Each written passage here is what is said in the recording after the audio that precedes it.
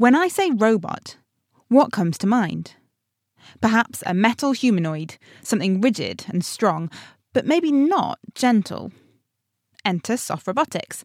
The hope of some is that robots capable of soft touch could be a help to society in areas like health and social care. Natural muscle plays an important role in our human ability to control movements. So could we give this ability to robots? I spoke to Aslan Miriyev from Colombia University in New York, who's developed a soft synthetic muscle that can substantially expand and contract alongside being strong. We developed a composite material that responds to heating stimulus by expansion. The big advancement is that the ability to expand at heating is an inherent property of the material, and it is a material actuator, while the material is a robust material. The material consists of a silicone rubber matrix and ethanol distributed throughout it in microscale bubbles or pockets. In this way, we actually solve an interesting drawback of many existing solutions. Pneumatic, hydraulic. Today, most of the solutions are external pumps and pressure regulating equipment to fill chambers with fluid, air or liquid. So our material does not require any externals.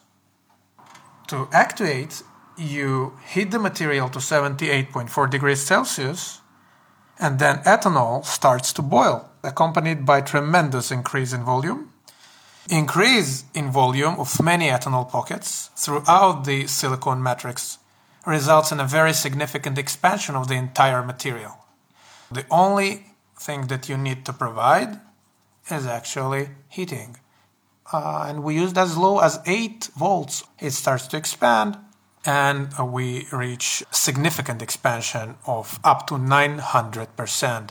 This is off the chart.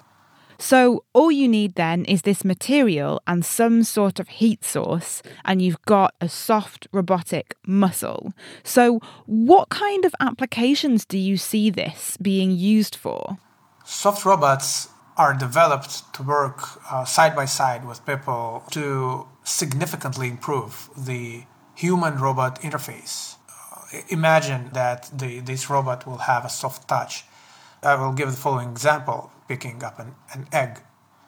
It's a very delicate task that a rigid robot cannot perform, or it will be very hard for it to perform. When you have a soft robot capable of this soft touch, actually similar to us humans, it will be useful in many important fields, and I see the first and the most important field of healthcare, elderly care, child care, any other ways of assistance to humans where a robot needs to work side by side with people or to take care of people.